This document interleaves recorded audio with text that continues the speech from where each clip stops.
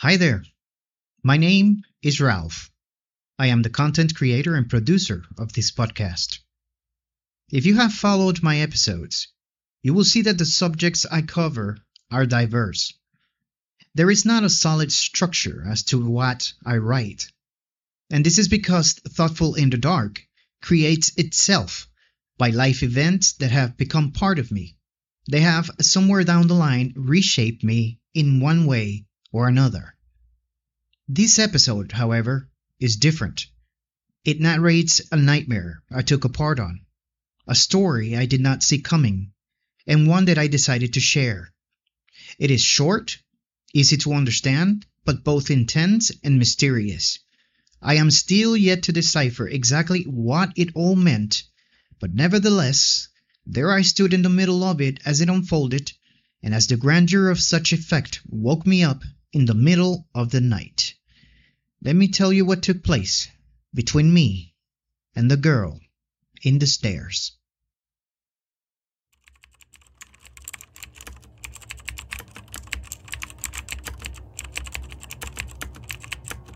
I found myself in front of a large house, a mansion, if you will, some sort of an abandoned property in the middle of nowhere.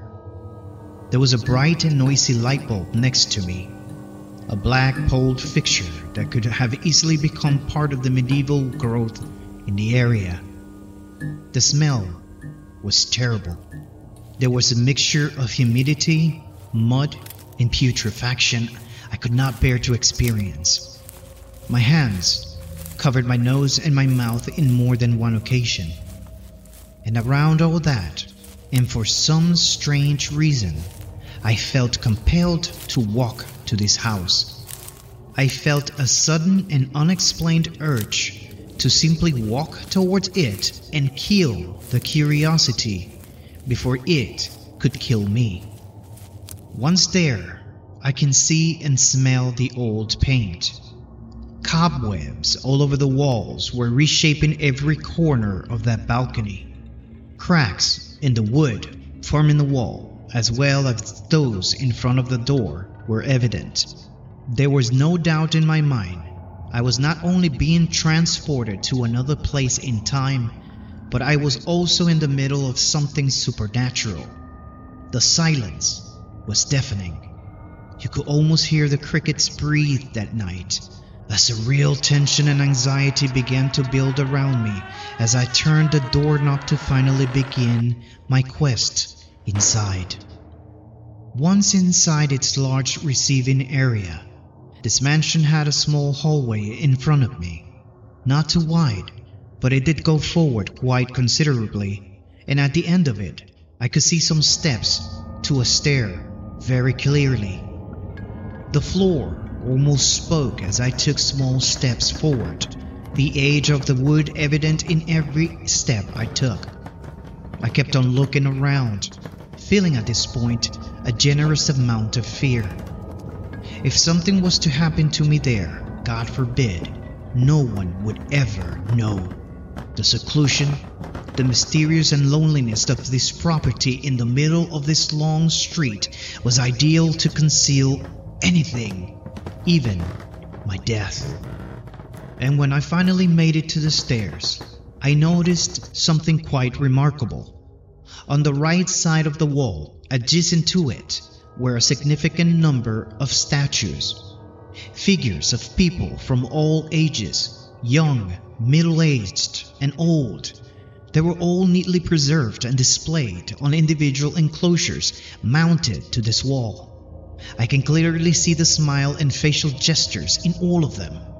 But there was one that caught my attention, and it was a statue of a young girl. And despite the angle and the altitude by where she sat, her stare directly into me was disturbing. It was like one of those medieval paintings of people that seem to follow you with their eyes. This little girl's statue was doing that to me. She seemed to follow me with her eyes, a haunting and penetrating look. I was feeling uneased. I can feel my extremities beginning to shake. I was in fear. I took the first step to climb these stairs and see what waited on top, but as soon as the third step sounded in the hallway, its hidden hell broke loose. A large explosion ensued, and I can clearly hear the cracking of these statues as they one by one came to life. They gradually jumped one after the other one, creating a chaos I would never have imagined. I can hear them roar like the demons they were transforming into, and to my amazement, I was unable to move. I could not continue upstairs, and when I tried to jump off, I was unable to do it. To my surprise, these demons did not attack me. They all stood behind her, the little girl. All the statues transformed.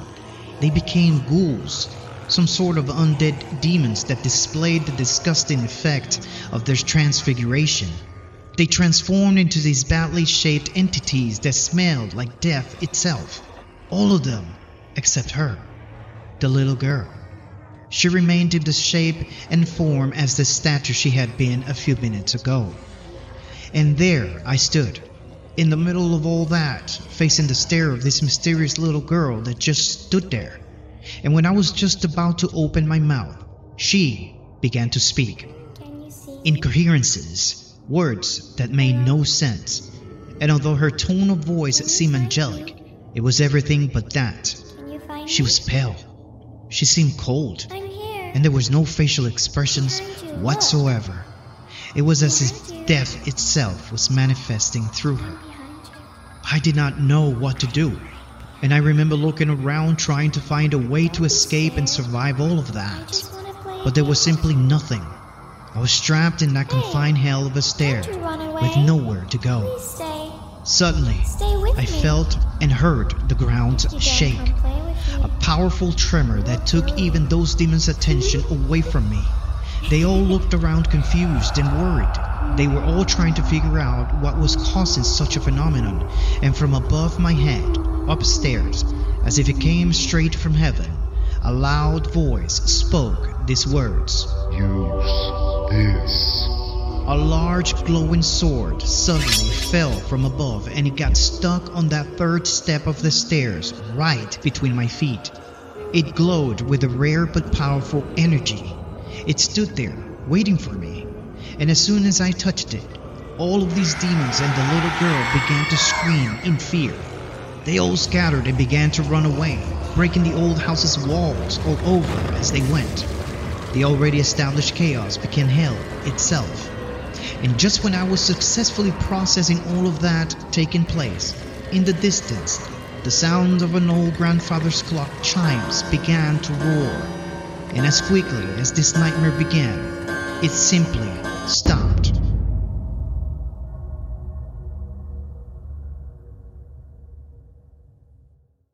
I began to feel the cold air from my air conditioning unit. I remember sitting up on my bed, breathing hard. I had goosebumps. My night sleep interrupted. My thoughts all over the place. I did not know what to do or how to process that nightmare. But there was only one thing I could do. I got up and I began to write precisely what you just heard. I will do my part.